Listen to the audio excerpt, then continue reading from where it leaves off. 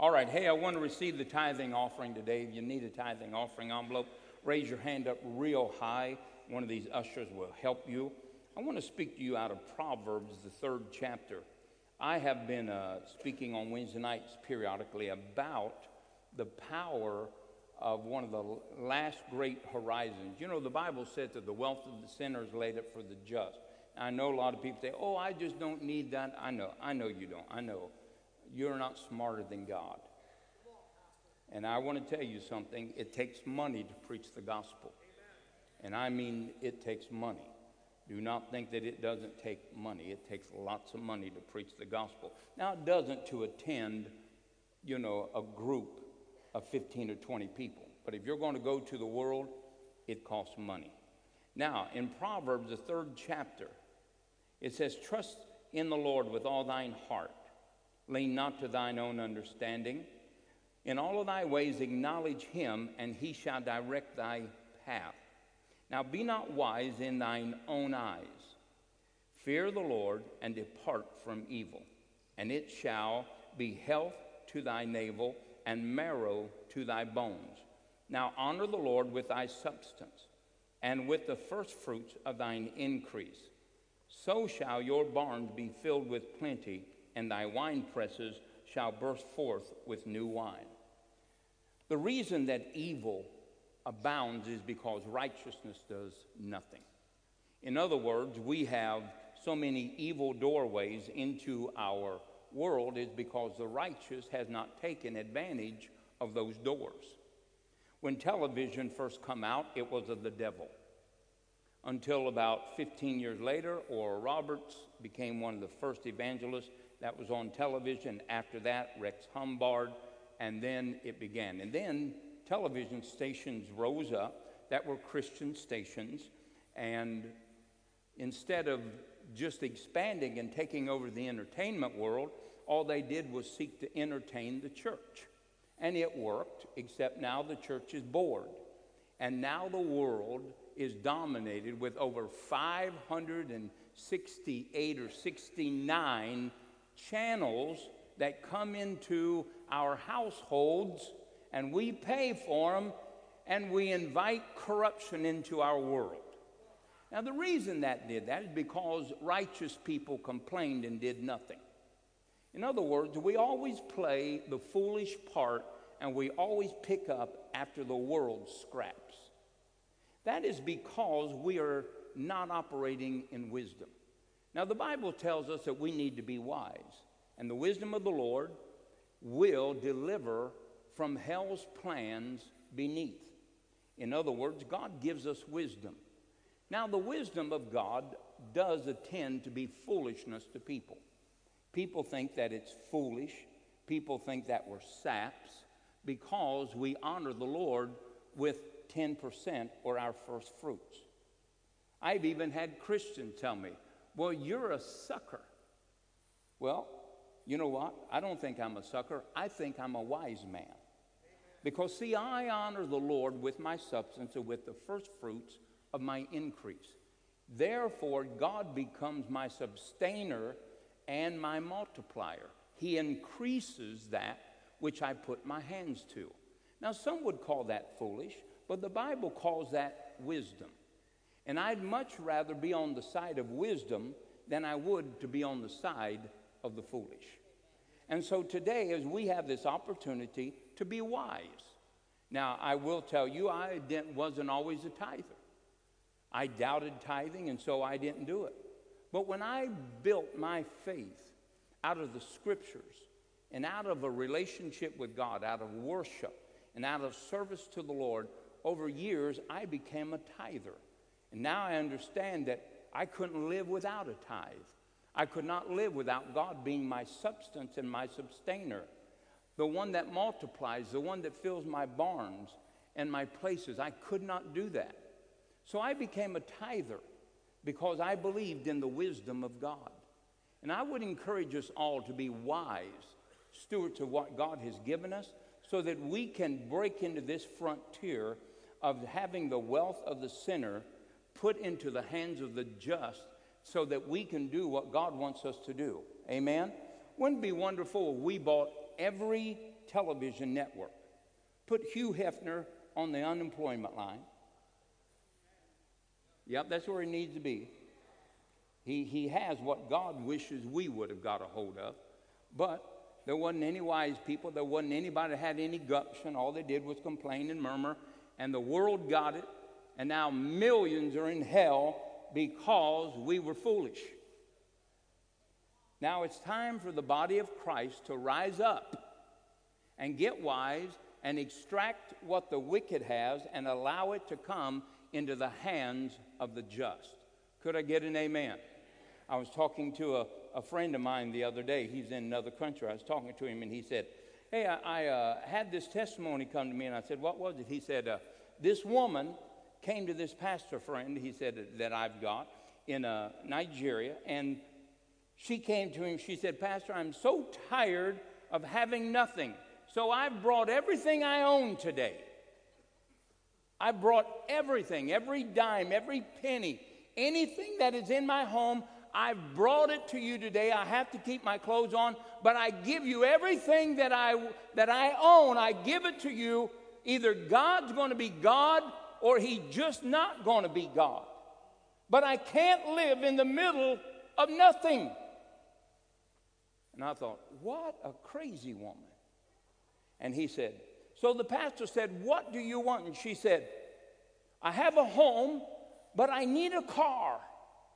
She said, I have children. I can't go any place to do anything. And he said, well, what kind of car would you want? And he was writing this down. She said, a brand new, whatever size Mercedes. That would be nice. And he said, that's what you want? She said, yes. And he said, okay, give me all your stuff.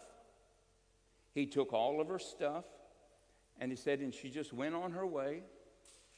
And the pastor said, you know, God, I don't know if she's crazy or she's got faith, but I'm not her keeper. You are her shepherd. So this man proceeded to tell me this story that this pastor is telling him of this woman that was in his church. And so like the next 2 or 3 days, she went to the BMW dealer there in Nigeria. And she went in and she was looking. And, of course, the salesman thinking, lady, you got dirty clothes on. You don't even look like you have enough to get a bus fare. Doesn't look like you're going to be able to do anything. What are you doing in our establishment? This is for well-off people. Well, she just looked and looked. As she was going out the door, a man had just pulled up. And he was walking towards the door, and he stopped, and he said, ma'am, I don't know how to tell you this. He said, but I just bought this brand new BMW, 100,000 American dollars. He said, but God just told me that I never bought it for myself, but I bought it for you. And here are the keys, and we can step inside and finish the paperwork. And I said, that did not happen. He said, listen, he said, Brother Peter, I'm telling you. He said, I'm telling you what the pastor told me and what this woman testified when she drove that big Mercedes to church. You know, now who was the fool and who was the wise woman? I'd say she was a wise woman. Amen. Listen, believe God. Let God be your source. Let him be your sustainer. He'll not fail you. But let's set things in motion that the wealth of the sinner can come into the house of the just so that we can do what God has called us to do. Amen? Amen. Father, we thank you for this time of giving and tithing. We get to express our faith to you, and we thank you for it. In Jesus' name, amen and amen. Stand your feet and bring your tithes and offering unto the Lord.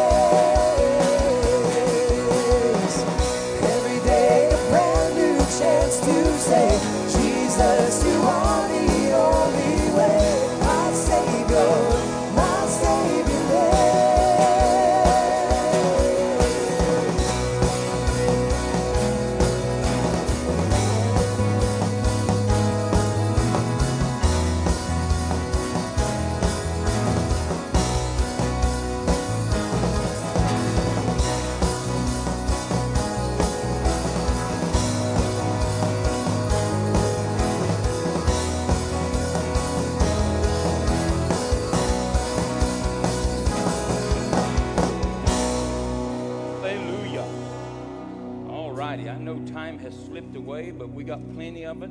Hallelujah. There's nothing outside except sunshine and relaxation. So ain't nothing. Hallelujah. If you will turn your Bibles today to Ephesians 2, 4 through 8.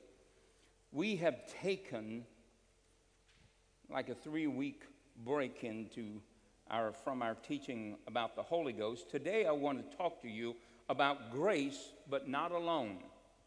I heard a preacher the other day on the radio, and he was preaching. He had 3 or 4 campuses, and he said, we are a people that come together, and it doesn't matter our backgrounds or our beliefs. We are just coming together with a hope of something of the future. And this hope doesn't cost you anything. You just come, and we find it together. Now, there were a lot of holes in that. Number one, doesn't matter your background, doesn't matter what you're doing, who you're believing in. We just want you to be a part of our assembly. And I thought, this must be another doorway to hell. Well, I'm sorry for you visitors. I didn't mean to, but it's a God's truth. We are saved by grace. The entirety of God's redemptive plan is based upon grace. But it is not grace alone that saves a man. Grace is the past work of God. That's what grace is. It is the past work of God on the behalf of people that have no hope, that are powerless, and that were helpless without Him. They were separated from God, thus they were bound by sin and dominated by Satan. Therefore, they could not redeem themselves. Therefore, it necessitated that God do something beyond what man could do for himself. So what is grace? Grace is God doing something for man because man could not do it for himself.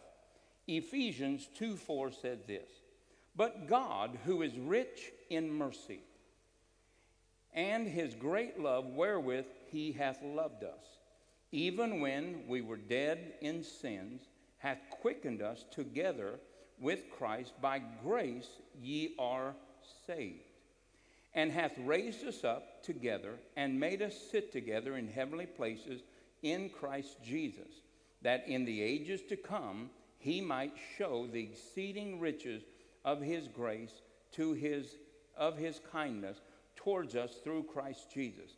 And then it says this, "For by grace ye are saved through faith, and that not of yourselves, it is the gift of God, not of works, lest any man should boast." Here we have an example of what faith is. Grace is. Grace is made up of 2 elements. One is mercy. Mercy is God's desire. It is his character that no man suffer for wrong. Isn't that amazing that even though we know that God judges people and that God is going to hold people accountable, you reject God, then he has a place for you. It's called an eternal hell. But in this, it's not God's will, no matter what you do, it's not his will that you suffer any repercussions for your sin. That is the merciful hand of God. And that's why salvation is unto all, even those that blaspheme and curse and rail against God. It's God's will that they still escape judgment. And then the other part of grace is his boundless, immeasurable love. It takes both to create grace. And it's those 2 fibers that cause grace to be poured out upon men. Now remember, grace is a past tense work of God. Past tense work of God. So in Ephesians, grace is made up of the 2. And these 2 are also the motivations of the activity of God. The Bible says in John 3:16, "God so loved the world that he gave." Love never observes the condition of another individual without responding or reaching forward or becoming involved. Silent, activeless love is simply a deception. Could I get an amen? And then it says in Matthew 9:27, there were two blind men sitting by the roadside. And when they heard that Jesus went by, they cried this, Jesus, thou Son of David, have mercy upon us. Mercy has to do with compassion in action, or a desire that every man escape wherever he is, no matter the reason that he's there. That's the compassionate Christ. And God's compassion is endless. And so we have the love of God that is a motivator, and we have compassion or mercy that is a motivator. As soon as they cried out, have mercy upon us, Jesus stopped. And he said, bring them hither. And he asked, what would you have me do unto you? Now, they never cried, give us love, never cried, heal us, never cried. They cried out for mercy because they understood that sickness and disease was not of God. The enemy had afflicted them, and whether they had done everything right or not, they knew that a merciful God would deliver them despite their own undoing. Amen. And so, it is love and mercy that creates grace, but it's love and mercy that are the two motivators that produce grace. Now, what is grace? It is God's willingness to do for you and I what we can't do for ourselves. Come on, do you understand that? We couldn't save ourselves, so God sends a lamb to die for the sins of the world. Now, it is also a past tense deed. In other words, grace has already been done, or you couldn't be saved by it. Amen. I mean, that's pretty typical, right? You couldn't be saved by something that didn't exist. So grace is a past tense act. Grace is to be extended to every man and every woman. It says we are saved by grace. And then if you'll turn your Bibles to Romans 10 and verse 8, I'm just establishing some things, and because what I'm headed for is the unveiling of what God really wants for your life and what he's done for you by grace. By grace. Now, grace is not, certainly, is not an invitation to do whatever you want to do and God become blind or exempt you from the reward or the wages of sin. Grace is not that. Don't even go there with me. I don't believe that. And I do not believe that grace is effective without faith. Right? If everybody was saved by grace, that's universalism. That means that there is no personal obligation for man to acknowledge, to trust in, and to call upon the Lord Jesus Christ. Now, there is no salvation like this. I was in a service Monday night, and there was this young man there. I said, are you a Christian? He said, no, I'm a Muslim. I said, ain't that a sad fact? I said, Muhammad's still dead. He couldn't help himself, and you serving him. Jesus said he's the Savior. Muhammad said, doesn't even acknowledge that he's a Savior. He says that he's an equal prophet with Christ, yet he's dead and in a tomb. And so I just started rattling off scriptures, and finally I said, and so you understand that Muhammad is a liar. Because all they that have come before me or after me and preach any other gospel except that which I preach, let them be accursed. Amen. And so I preached this, and of course it's not hard to preach to a Muslim after you've seen blind eyes open and stuff like that. I mean, what are they going to say? Right. Well, right, you're absolutely right. And so we have to understand that grace has been poured out upon all men and women. But grace without faith is simply God's will unfulfilled. Yep. Now, Romans 10:8, it says this. But what saith it? The word is nigh thee, even in thy mouth and in thine heart. That is the word of faith which we preach. Why do we have to have faith?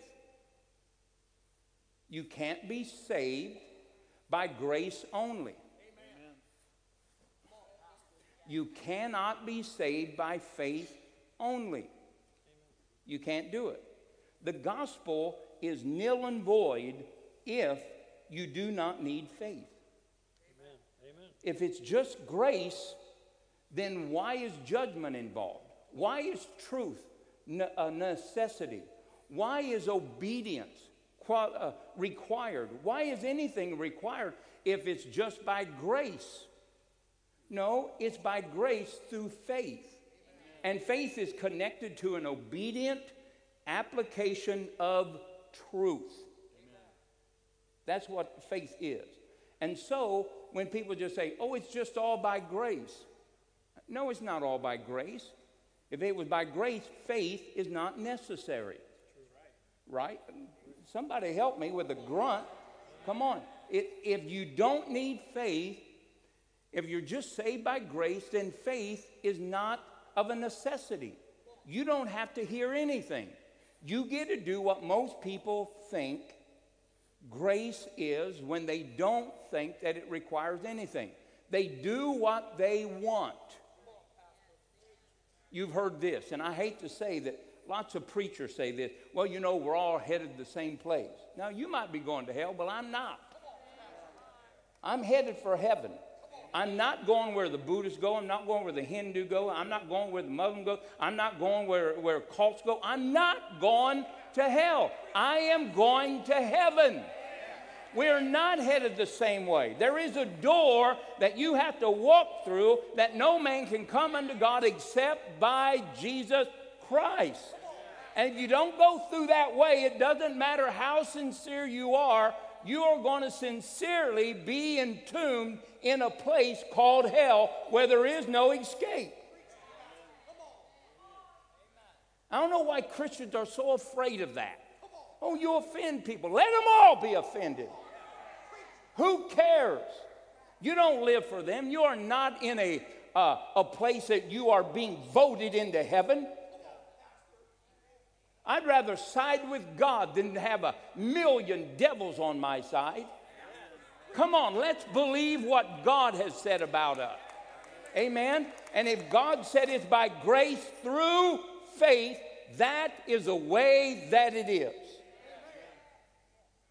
Oh, gosh, hallelujah. Thank you, Jesus. All right, next verse, I'm sorry. And it says it, that is preached thee, that if thou shalt confess with thy mouth the Lord Jesus, and shalt believe in thine heart that God hath raised him from the dead, thou shalt be what? Saved. Is there any other way to be saved? No. None. Next verse. For with the heart man believeth unto righteousness, and with the mouth confession is made unto what? Next verse.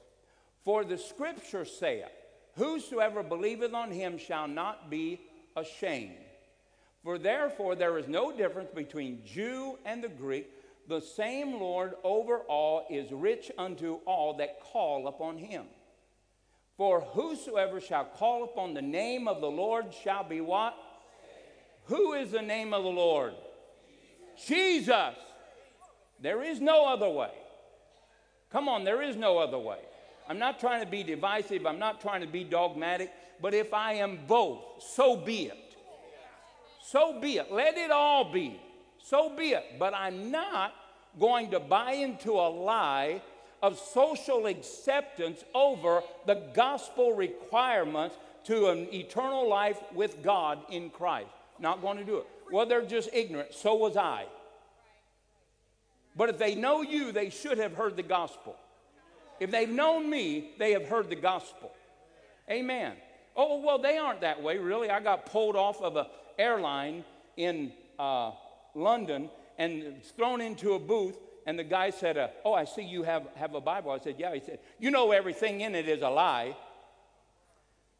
And Eric told me, Pastor, we have got to go. I was on, or I would have jumped up and said, I'll tell you what, I'll show you the death of a liar. But I didn't. But if you think that they're nice, get out of your little quandary and go meet people that really have faith in action. Because if they believe what they believe, they do think that you are believing a lie. And Jesus is not a liar. He is the absolute truth. Amen. Hallelujah. So we are saved by grace through what? Faith. Absolutely. Through faith. And so here it tells us that we have to have faith in order to be saved. Now let's go to Hebrews 4, 1 through 2. Now, 2 Peter 3:9 says this, that God's not slack concerning the way that people count slackness, but it says he's not willing that any should perish. In other words, grace is available to everybody. But whether God's will comes to pass or not is totally up to your faith. Amen. God has made provision by grace. Now it's required of man that he use faith. Amen. It is not all God and it is not all man. Amen. Now in Hebrews 4:1 it says this, let us therefore fear, lest a promise of us of entering in to his rest, any of you should seem to come short of it. Somebody say, there is a rest. What is the rest? The rest is the completed work of grace. Amen. How do you enter into that rest? Next verse will tell us. It says this, for unto us was the gospel preached as well as unto them. Somebody say them. Talking about Old Testament people. But the word preached did not profit or accomplish what it was sent forth. In other words, God's will never came to pass because it was not mixed with faith in them that heard it. Now, did God provide the gospel? Yes. What is the gospel? It is a past tense revelation of God's willingness to do for man what he can't do for himself. See, man could not save himself. Amen. Right?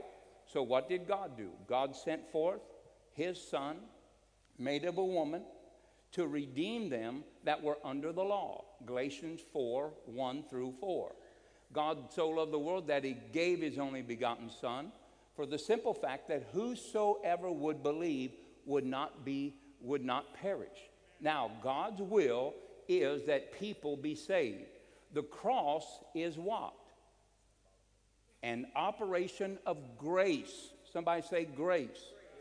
You could not send his son to the cross. You could not die on the cross and still live righteously. But Jesus came and did it for you. That's the activity of grace. God did something for you that you couldn't do for yourself. But notice that no matter what God wants to accomplish at the cross through the gospel, it cannot happen without faith. Somebody say faith. In them that heard it. So God unveils the gospel's grace, but it requires faith from the individual hearing. Now, if you don't mix faith with the gospel, with grace, grace will not profit you. Amen. Somebody say it won't work. It won't work because it requires faith. So here we see the promises of God, the gospel of God, the demonstration or the unveiling of what God was going to do at the cross. Grace on the behalf of man is going to be accomplished. But it requires faith in order for it to profit the individual. Could I get an amen? Now remember that the two blind men, they cried out, have mercy on us. Would they have been saved, healed, if they had not called? Are you sure? Yes. You're sure? Yes. Do you think they would have been saved or healed if they had not called out? No. They wouldn't have. Would it have been the grace or the will of God for them to be healed? Yes. Sure. Why? Who was Jesus? We beheld the Word being made flesh, and in him was what? Grace and truth. Jesus was grace personified or put into a physical body. And any time that you wanted grace to do something for you that you couldn't do on your own, all you had to do was use your faith. But Jesus walked by, we think he healed everybody in Israel. No, he didn't. He walked by thousands of people.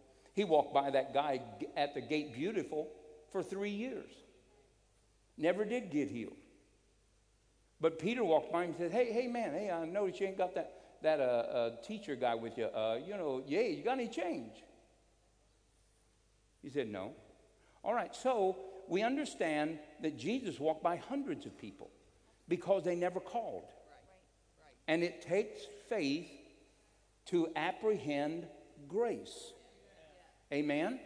So when the man cried out, have mercy on us, what was he doing? He was saying, grace, respond to me. That's what he was asking. He was asking for grace to do something.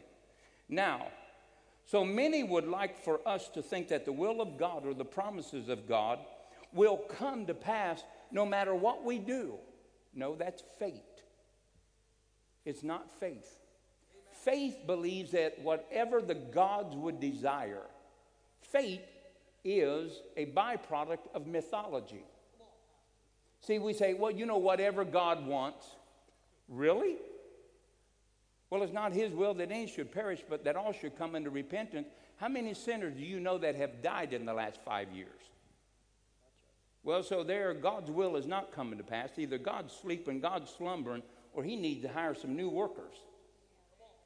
But that type of foolish thinking keeps people bound and lost and separated from God's will. Come on. We think, well, your faith just can't do anything. I don't know. Anything is possible to those that believe. I don't know. Maybe that was just a lie or a slip of God's tongue. I don't know. What do you think it was? I think it was the truth. Now, and so we have to make sure that we just don't get caught up into these statements that really mean nothing. Let's turn to John the 11th chapter and verse 20. This is a great story about Lazarus. Come forth. All right, and it says this. Now Jesus has waited and Lazarus has croaked. He died. He gave up the ghost. 4 days ago, he's getting ready to stink. Then Martha, as soon as she heard of Jesus coming, went in and met him, but Mary was still in the house. Then Martha said unto Jesus, Lord, if thou had been here, my brother had not died. Now I know that even now, whatsoever thou wilt ask of God, God will give it thee. Jesus said unto her, thy brother shall rise again. Here comes a voice of compromise. Martha said unto him, oh, I know he will rise again in the resurrection at the last day. Wait a second. You just told me that whatever asked the Father, he would do. And I told him, okay, he's going to raise. And she's saying, well, yeah, I know, but, don't get too fanatical. Let's just, push this off until the resurrection of all the people. All right, next verse. And Jesus said to her, I am the resurrection and the life. He that believeth in me, though he were dead, yet he shall live. And whosoever liveth and believeth in me shall never die. Believest thou this? And she said unto him, yea, Lord, I believe that thou art the Christ, the Son of God, which should come into the world. Now, remember what Jesus is. He is grace and truth personified. When you've seen me, you've seen the will of the Father. You have seen God in motion, right? Amen. All right. Then she said unto him, Lord, I believe that thou art the Christ, the Son of God, which shall come into the world. And when she had so said, she went her way and called Mary, her sister, secretly, saying, the master is come and calleth for thee. Well, not only this woman, she's lying. This is what wow, anyway. And as soon as she heard that, she rose up quickly and came unto him. And Jesus was not yet cometh into the town, and was in that place where Martha met him. Then the Jews which were with her in the house and comforted her, when they saw Mary, that she arose and hastily went out, followed her, saying, she goeth to the grave to weep there. And when Mary was come where Jesus was, and saw him, she fell down at his feet, saying unto him, Lord, if thou hadst been here, my brother had not died. And when Jesus therefore saw her weeping, the Jews also weeping, and which came with her, he groaned in the spirit and was troubled, and said, Where have you laid him? They said unto him, Lord, come and see. Jesus wept. And then said the Jews, Behold how he loved him.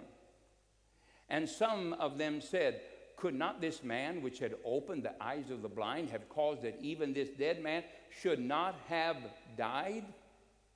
And therefore Jesus, again groaning in himself, cometh to the grave. It was a cave, and a stone lay upon it. And said, Take ye away the stone. Martha, the sister of him that was dead, said unto them, Lord, by this time he stinks, and he hath been dead for 4 days. And Jesus said unto her, Said I not unto thee, that if thou wouldest believe, that thou shouldest see the glory of God? And they take away the stone from the place where the dead was laid. Jesus lifted up his eyes and said, Father, I thank thee that thou hast heard me. And I knew that thou hearest me always, but because of these people which stand by, I said, that they may believe that thou hast sent me.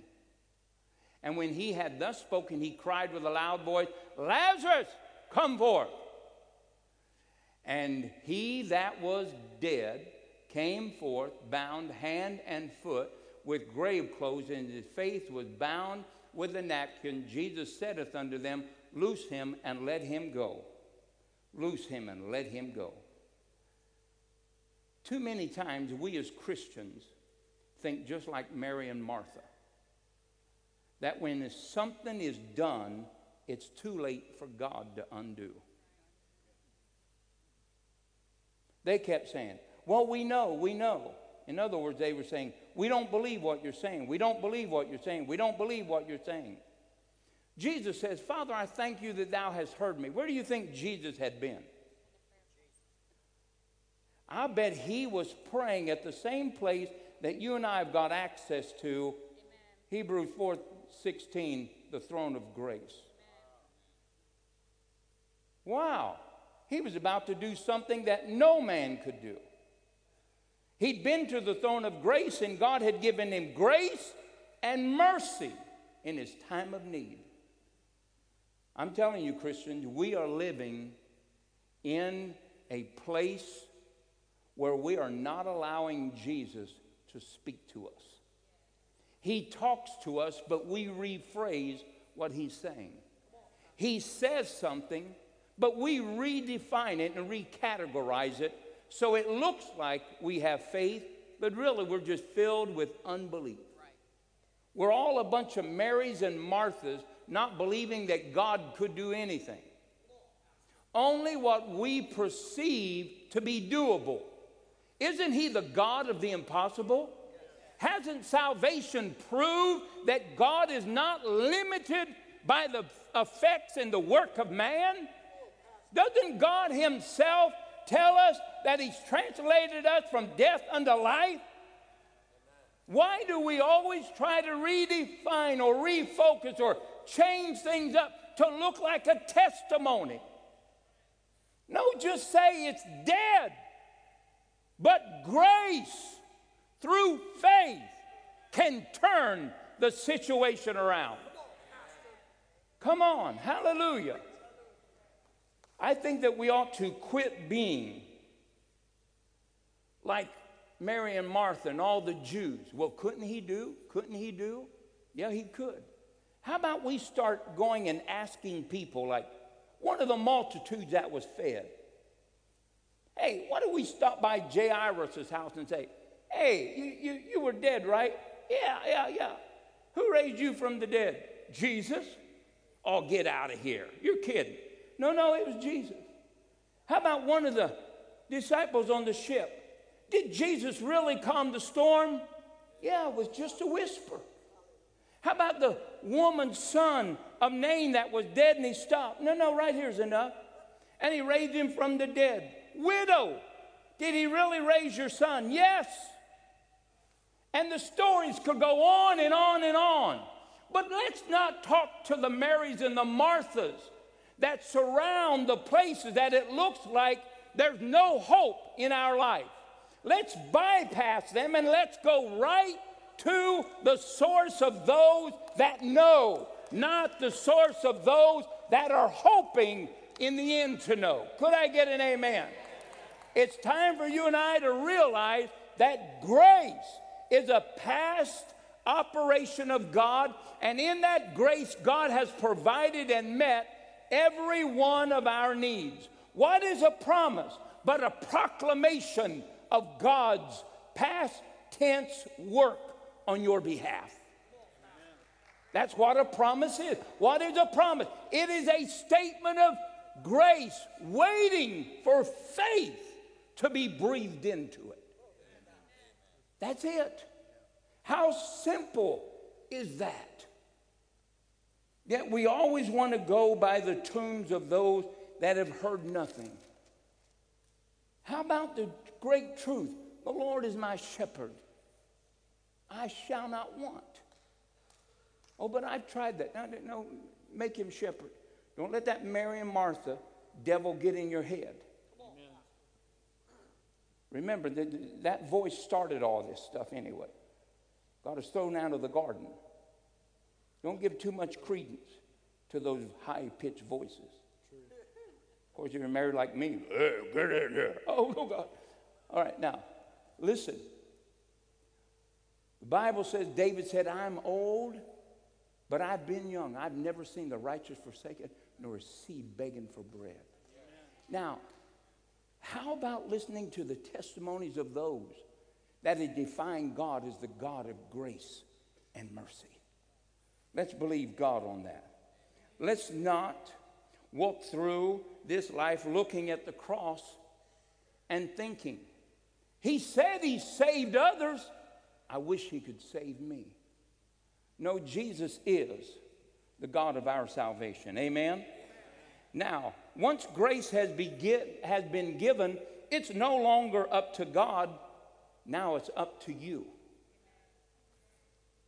God will not intervene where grace has already provided. Amen. Go to 2 Corinthians 12:7. 2 Corinthians 12:7. This is the Apostle Paul writing to the church at Corinth, his second letter to them.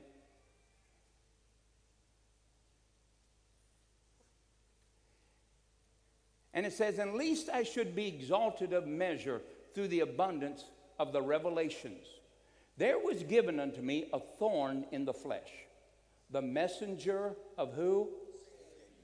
Satan, to buffet me, lest I should be exalted above measure. Now let's stop right there. What exalts Paul above a mere man of learning? Revelation knowledge. Where does revelation knowledge come from? It comes from God. Now here it says that the messenger of thorn in the flesh was given to him, and it was a messenger of the devil. Well, you know, God sometimes uses the devil. What Bible are you reading? Please pray tell when you found the covenant of God and the devil in cahoots to make you obedient. Could I get an amen from somebody? It irks me when the people are given the devil credit for working with God. What is wrong with people?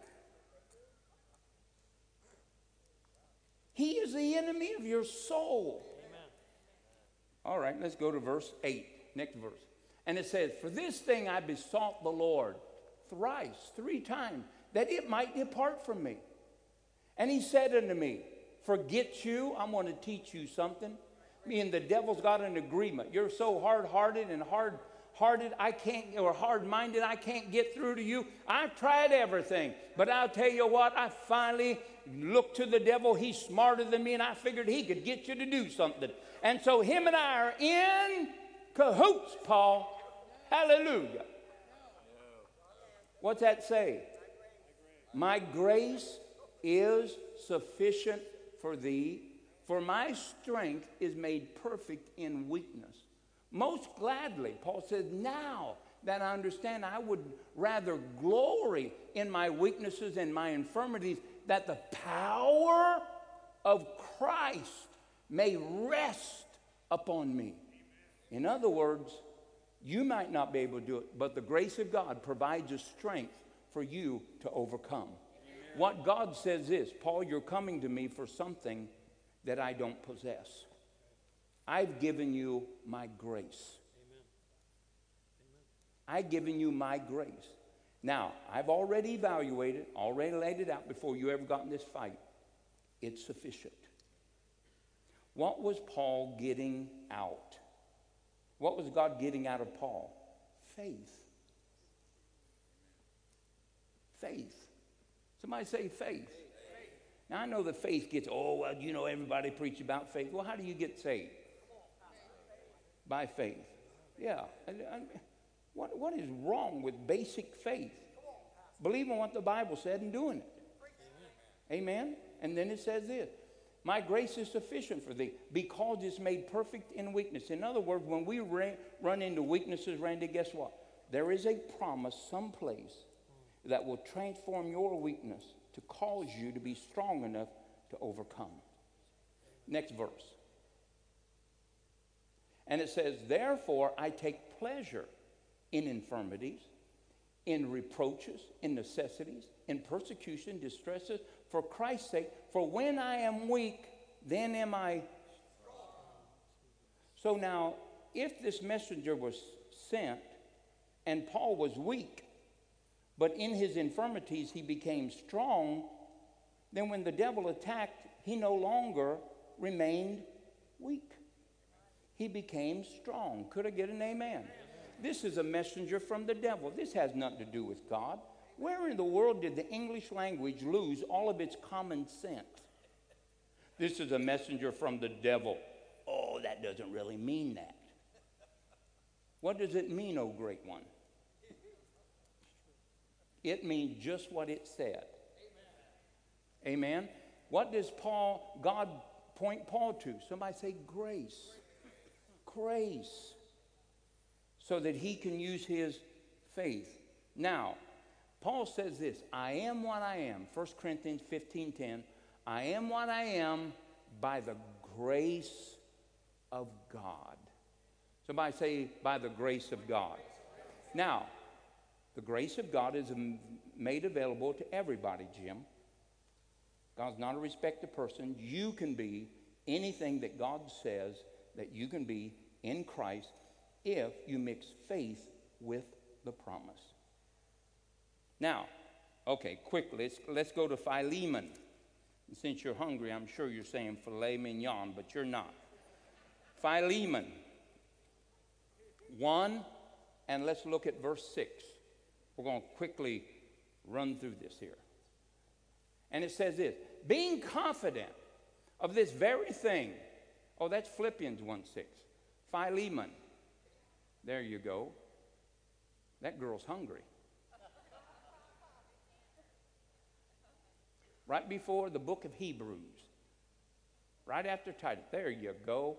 That the communication of thy faith may become effectual by the knowledge of every good thing which is in you, which is in Christ Jesus. The word communication means that if you're going to have any fellowship, walk in association with, be a partner with, or if you're going to live in the office of sonship and have evidence of your identity, you will have to make a declaration of what God has done for you. Go back to verse 6.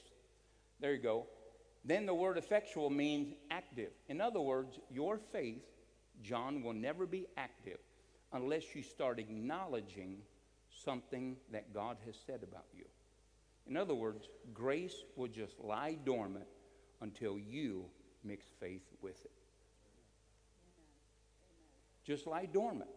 But when you start confessing or saying what God has said about you, the grace that can save you, redeem you, deliver you, prosper you, make you whole, make you healthy, lift you up, transform you. That's what the word salvation means. If you want to be saved by grace, you got to mix faith. Amen? Amen? All right. Now, all you have to do, if you want to be associated or walk in the sonship of what God has done for you through Christ and make it effectual or active, not just be dead grace, But active grace, you have to mix faith with it, David. You got to mix faith with it. Didn't Abraham have the promise 25 years before he activated it? Absolutely.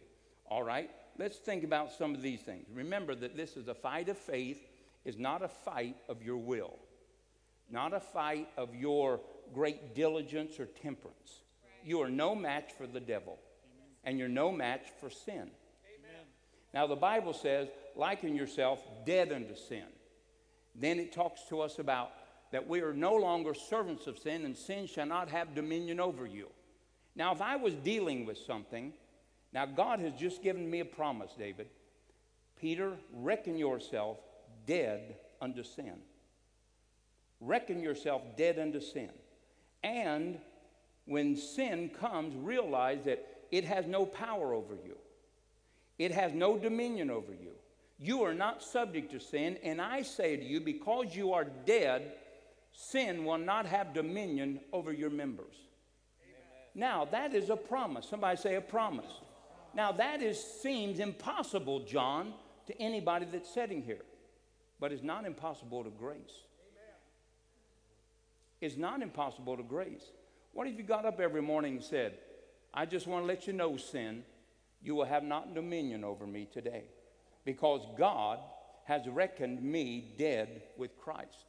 Oh, well, I'm trying to die. Why don't you quit trying to die and let grace accomplish it? Amen. See, I am crucified with Christ. I'm not trying to be crucified.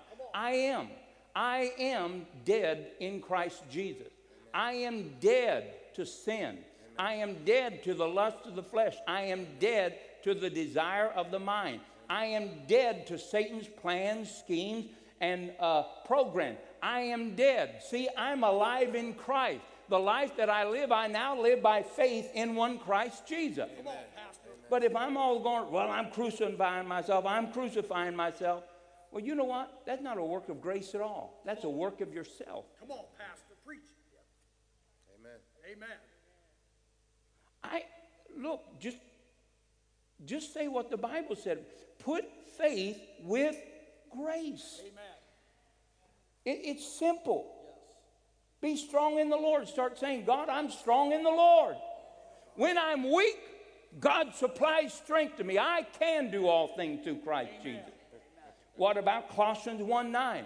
That you walk worthy of your calling. Why don't you start saying, God, I thank you today. I've been strengthened by the Holy Ghost, that I'm walking worthy of the vocation that you've called me into today. That, God, I will not go to the right or to the left, but, God, I will walk in the counsels of the Almighty God. God, I will lift up my hands when they seem weak, God, and I shall receive strength from the heaven. I am enrobed and enthroned and positioned with Christ Jesus. I'm not trying to get to heaven. I've been seated there. I've been translated out of the kingdom of darkness. I'm seated in heavenly places in Christ Jesus. The armor of God is up on me. Hallelujah. I am strong in the Lord. I am able to fight and overcome all the wiles of the devil. Quit talking about you trying to get victory and take your faith and mix it with the victory that's already been given by God. Come on.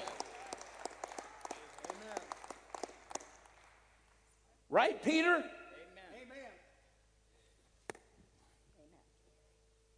Jesus said to me today, before you were here, said, tell Ben, the devil hath desired to sift him like wheat, but I have prayed for him.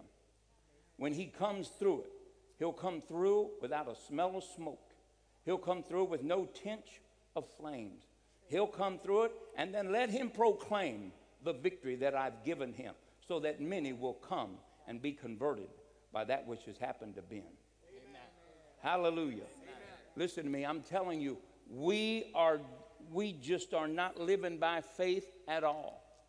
We are like them 12 spies that went over there. Oh, but they can do this, they can do that. God said, I'll tell you what you say in my ear, number 14:26, I'll bring up on your life. He'll do it in the negative and he'll do it in the positive. Nobody got to go into the promised land except Caleb and what was that other guy's name? Joshua. Why? Because they spoke of grace. We can do it if God be for us. Amen. Let's stop just being carnally minded people trying to get somewhere with God. And how about just realize I am seated in heavenly places. He has delivered me from the kingdom of darkness.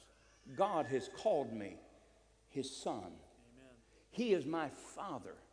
I do not fear.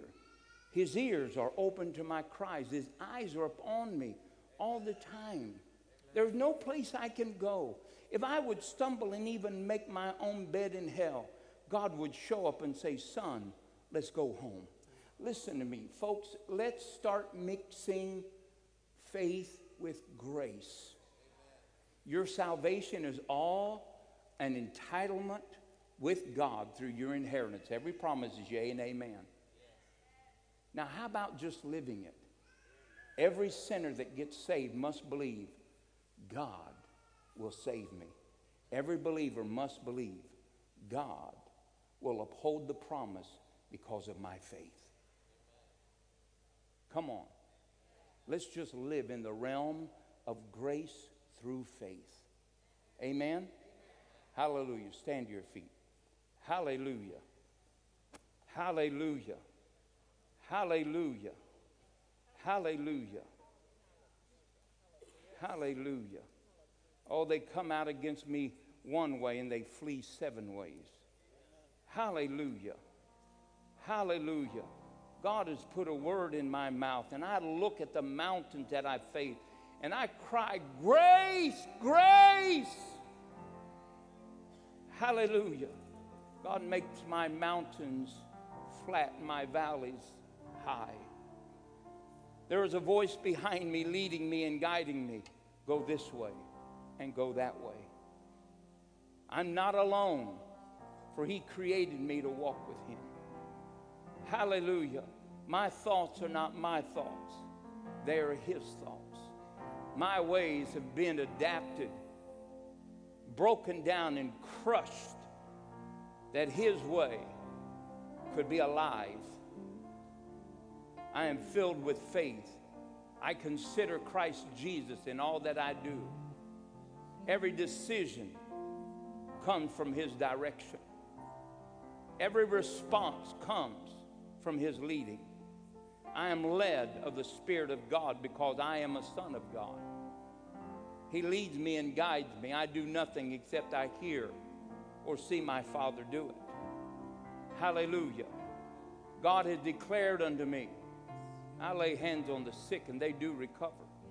I cast out devils in his name. If I drink any deadly thing, it'll not harm me. I'll speak with new tongues. These signs shall follow me because I am a believer. Hallelujah. The goodness of God goes before me. Goodness and mercy, they follow me all the days of my life. In the midst of mine enemies, there is a great table of provision before me. God leads and guides me that I will lay down in green pastures and I will lie beside still waters. God anoints me every day afresh. He anoints my head. My cup continually runs over. For he is the shepherd of my life, and he is the Lord of my life, and I want nothing. And I will dwell in the house of the Lord forever. Forever. Hallelujah. Father, I loose. God, let this be impregnated in them, God. Let them, God, be filled with the redemptive story of the past work of grace. God, let faith rise up and be strong, be bold, unquestionably defiant of anything that the devil brings in their life. And know that grace with faith will bring the totalness of redemption and salvation. Now, God, we ask you to bless every home, every individual that's here. God, touch them and help them. Keep them from all evil, God, till we come back together.